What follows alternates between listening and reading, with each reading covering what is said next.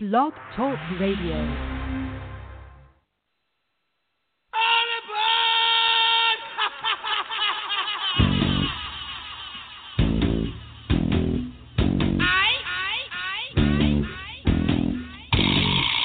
Welcome to NCMMA Radio.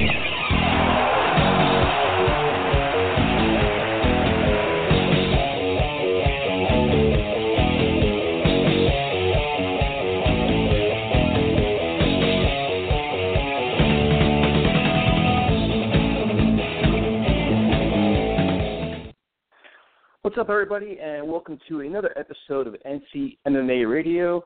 This is your host, Tyson Roush. You can follow this show, ncmmaradio.com. We're also on mymmanews.com, Twitter and Instagram, ncmma_radio. We appreciate the support, the follows, the listens, and everything else. Before we get started with our interview with Nick Catone, UFC 205. Go to Rivoli Sports Bar in Howell, New Jersey. Anybody in Monmouth, Ocean County area, check it out. Phenomenal sports bar. And also, Eat Clean Bro. Great prepared foods. Taste awesome, so give them a try. Eat Clean Bro, phenomenal. This episode, like I mentioned, we're going to interview Nick Catone, the owner of NCMA, which is a beautiful facility in Brick, New Jersey. You name it, they have it. Cages, boxing ring, heavy bags. So, Nick, this is Tyson. How you doing, man? What's up, man? Well, Nick, I guess obviously the biggest story in UFC right now is UFC 205. But my first question for you is, you were part of the group that helped bring MMA to New York. So how proud are you to have this in MSG? Yeah, it's about time, man. It was long overdue, you know. I was up there years ago with Ronda Rousey, actually, at the time before she signed with the UFC.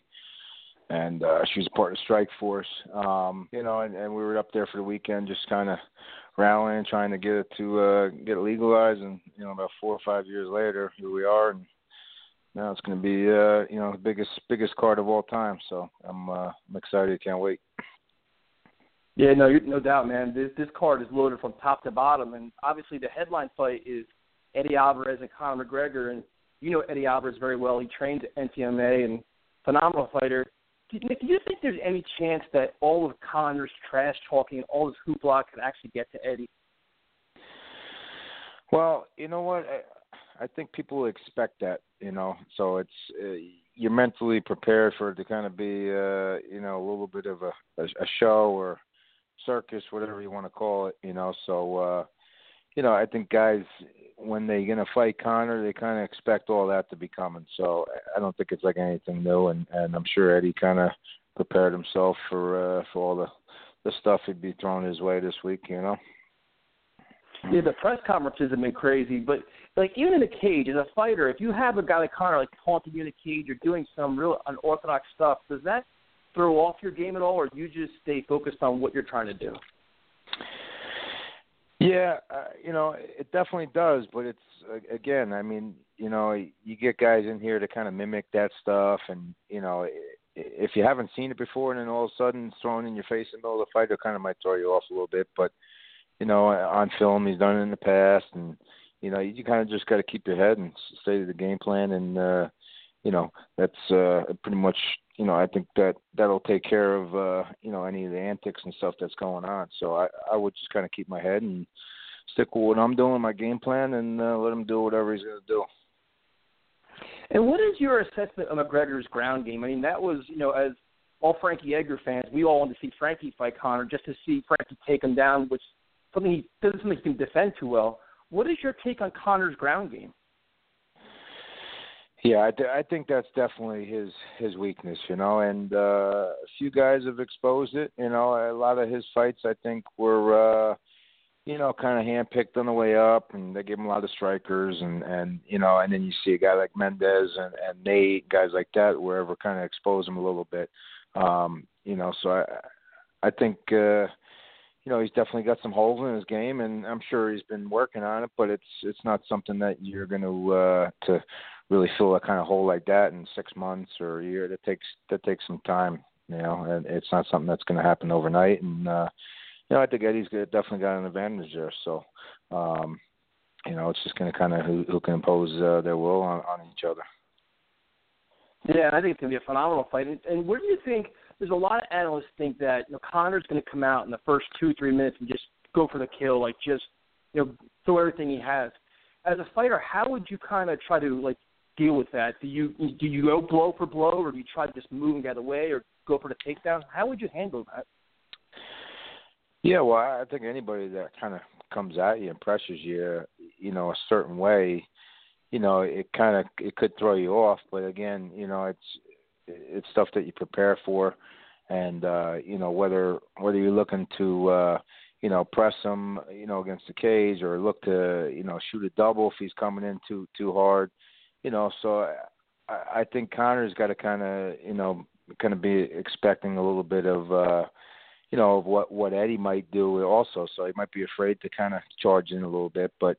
I think you weather the storm on Conor. He slows down a little bit, and and definitely, we all kind of seen his weaknesses a little bit. So, it's going to be interesting, and I think Eddie's going to be able to, impose his game plan and get the job done.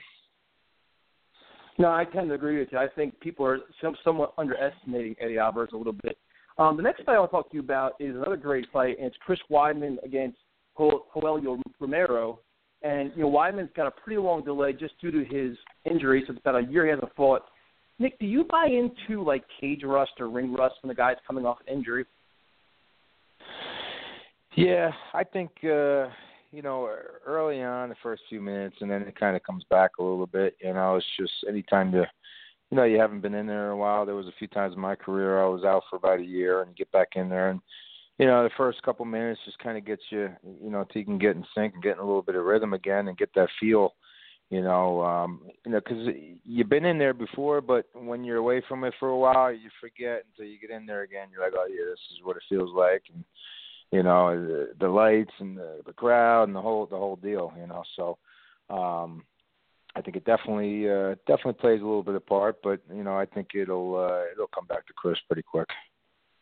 Yeah, and this is a fascinating matchup because Romero is just so damn strong. He's a real powerful dude. How would you handle that if you're Weidman? How do you try to offset the strengths of Romero? Well, I think he's another guy too that slows down. So you got to just stay the course, weather the storm a little bit, and just know that later the fight goes. I think it's definitely more in favor of Chris. So anybody's one punch away from winning the fight. Fatigue. Kind of shows some big flaws in guys. When guys get tired, I don't care who you are. It's if you're not in shape and can't fight for 3 rounds, man, it's a tough place to be, and especially with some of the top guys in the world. So I think Yoel better come in shape, and I think Chris can weather the storm a little bit, and then I think you're going to kind of see him put him on him. And how much do you think, everywhere you look, Chris is so excited, fighting Madison Square Garden, his hometown from New York. How much do you think just him fighting in New York and the hometown crowd behind him is going to fuel him? Yeah, any time you got your home crowd around you, that's definitely something that it kind of gives you that little extra boost that you need sometimes. When you get the crowd chanting, and so I think anytime I fought in Jersey, I fed off that stuff, and I think it's going to be the same thing, and I think that place is going to be electric on Saturday night. So it's going to be easy for him to get up for that fight. Yeah, and another great matchup, and like we said, this card is loaded, is Frankie Edgar versus Jeremy Stephens, which is just a fascinating matchup for a variety of reasons, because you have, Frankie's just a machine, great cardio, just great movement, great boxing, and Stephens is like young gun, just has like a fury in him. How do you handle that fury like that Stephens, when he's just so aggressive and just powerful? Yeah, you definitely got to be smart with him, early. Jeremy's definitely got some power. He used to fight at 55. He's a big guy. He's explosive, so, it's just something that I think a lot of movement will, slow him down. And, I think, Frankie's one of the best in the game at that. So I think, he kind of sticks with what he's good at, and again, just be smart and just watch early. Jeremy's got a lot of pop, and he's a guy too that he could fight for 3 rounds too. He'll keep coming, and but I just think Frankie's too much for him, and Frankie's cardio, we all know it's over the top, and I just think Frankie's again is going to get it done, and it's going to be I think it's going to be a battle, but Frankie definitely, I think it's going to be a little too much for Jeremy. It's not something that he's seen and dealt with before.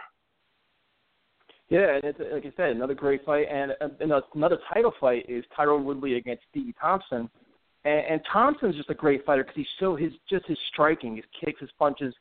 As a fighter, how do you deal with a very diverse striker? Like, how do you even prepare for that? Yeah, he's definitely it's definitely rare, and it's hard to kind of get somebody in camp to mimic that, So that's definitely an advantage that he has. Is just his style is just not a lot. You don't see that often. So it's probably going to throw Woodley off just like it has with a lot of the guys. Just that unorthodox movement and just the way he moves in there. It's hard for guys to kind of time and hone in on him. So, and he mixes it up too. So it's going to be an interesting fight because Woodley's got a lot of power, and he's kind of one of those explosive guys that wants to, get his hands on you. But I think Thompson's got that style that can kind of throw him off. And with a guy like Thompson too, he's got like that. He's got length. He's got the long kicks, the reach, things like that. How do you deal with a guy like that with the contact kicks? Even if he does like a front kick, he's going to keep you kind of off balance. How would you handle that?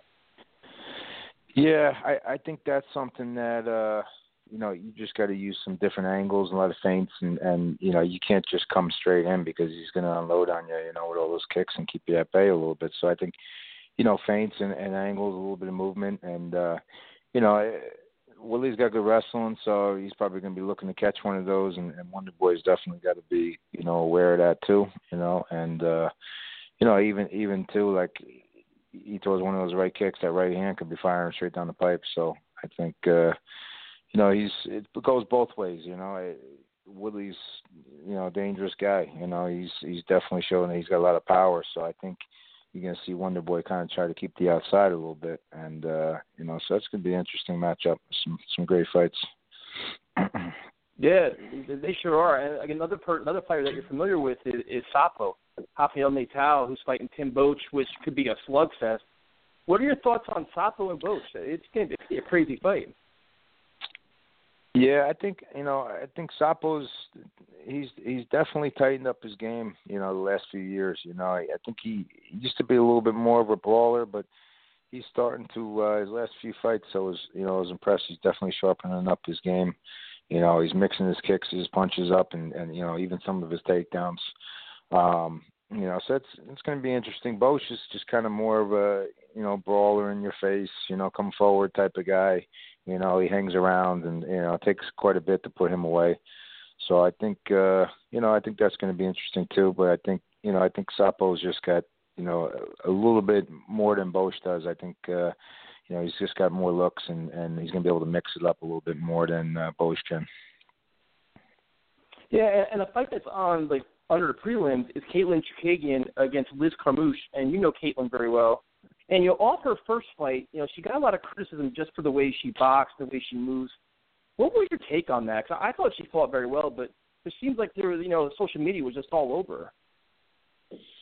Yeah, you know what? I mean, Caitlin's she's young, she's still growing, so she's getting better each time in there, and everybody's got stuff to work on, and a lot of times your first fight in UFC, it's not going to be your best performance, but she got her hand raised, and there's things that she wanted to work on and get better at, and each time in there you get more and more comfortable. So, and again, you get the hometown crowd, and I think she's going to be able to feed off that and really get up for the fight, and I think we're going to see the best Caitlin yet this fight coming up. So.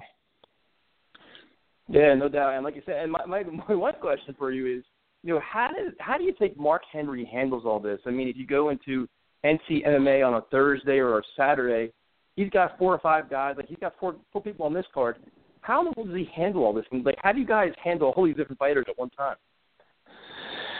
Yeah, I don't know, man. It's a big stage to be cornering 4 different guys. I mean, I do a lot with the regional stuff. I'll have 3, 4, 5 guys on the card, but the biggest card in in history with some of the biggest names, that you're behind, Weidman, Eddie, Frankie, Caitlin, so it's a lot. It's you got 4 different game plans, 4 different opponents you go watch film on. But I don't know if Mark slept the last 2 months, but I think he'll sleep well after Saturday night after the team gets it done and they all get their hand raised. Yeah, no doubt, man. So, Nick, first of all, thank you much for your time, and just share some information on the gym. I know that the NCMA is a beautiful facility. Like I said, you have a boxing ring, you have the cage, you have a ton of mat space. Just give some information about that. Like, just how's the school going, and how's all your young amateur fighters doing? Yeah, Jim's doing great, man. It's we got classes for pretty much everybody from 4.5 years old, and I think our oldest student here is 68 or 69. So people come in for all different reasons, all different walks of life. People just get in shape, want to do something different. People looking to lose weight, self-defense. You name it, everybody's in here. Trying to better their lives, and it's kind of cool to open up a gym and see everybody's lives changing, for the better, and just getting healthier, and so I think that's something that we're all our instructors here at NCMA are good at, and we're always trying to push everybody and mixing it up and making classes somewhat fun and at the same time kind of pushing you and then everybody help their get to their fitness goals or whatever it may be. And then like you said, we also have an amateur team, pro team. We have guys that are working their way up the ranks, and we got females in here competing, kids doing grappling tournaments. So you name it, we got everything here, and we got people coming from all over the state of New Jersey and even some New York and PA in a little bit, and I think because of our staff and what we offer here. Yeah, and just before I let you go, one of your young fighters that you've been working really hard with is Ricky Madejas, who won another fight in CFFC. Can you just share some insight on Ricky's career and how he's doing? Yeah, Ricky's he's been with me since he's 18. He's 24 now, and he's 8-1 right now at bantamweight. His only losses to UFC vet Nick Pace. Which we'd like to get that one back, but we've been, I think Nick's been banged up a little bit, and Ricky's won 3 now to try and get back to a title shot. And Ricky's just a guy. He's still learning, man. He's young. He's constantly getting better. He's in here working hard, and I think there's a bright future for him, and I think we'll be seeing him at the big stage shortly. So. He's got a good head on him, and I'm excited to see what's ahead in the future for him. Yeah, and I give you a lot of credit, Nick. And your team, your pro team, your amateur team, those guys work hard. They're always in shape. They're always disciplined. It's just a lot of fun to watch, just seeing how they develop over the years. So, congratulations to you, man. You're doing a lot of good things with these kids. Well, Nick, final predictions, man. You're predicting Eddie in a win, and how's he going to do it? I think Eddie's. I think he's going to either get a stoppage or a submission. I'd say end of the second, early third round. Awesome. Well, Nick, thank you for your time, and thank you for letting me do this podcast. I'll talk to you again next time. Yeah, man. Always a pleasure. Thanks, Tyson. Have a good night. Bye. All right, that was former UFC fighter Nick Catone, the owner of NCMA, who was kind enough to give some time on this UFC 205 card, which is ridiculously stacked with talent. So once again, you can follow us at ncmmaradio.com, mymmanews.com, and also on Twitter and Instagram. So we appreciate the time and the listen, and we'll talk to you next time.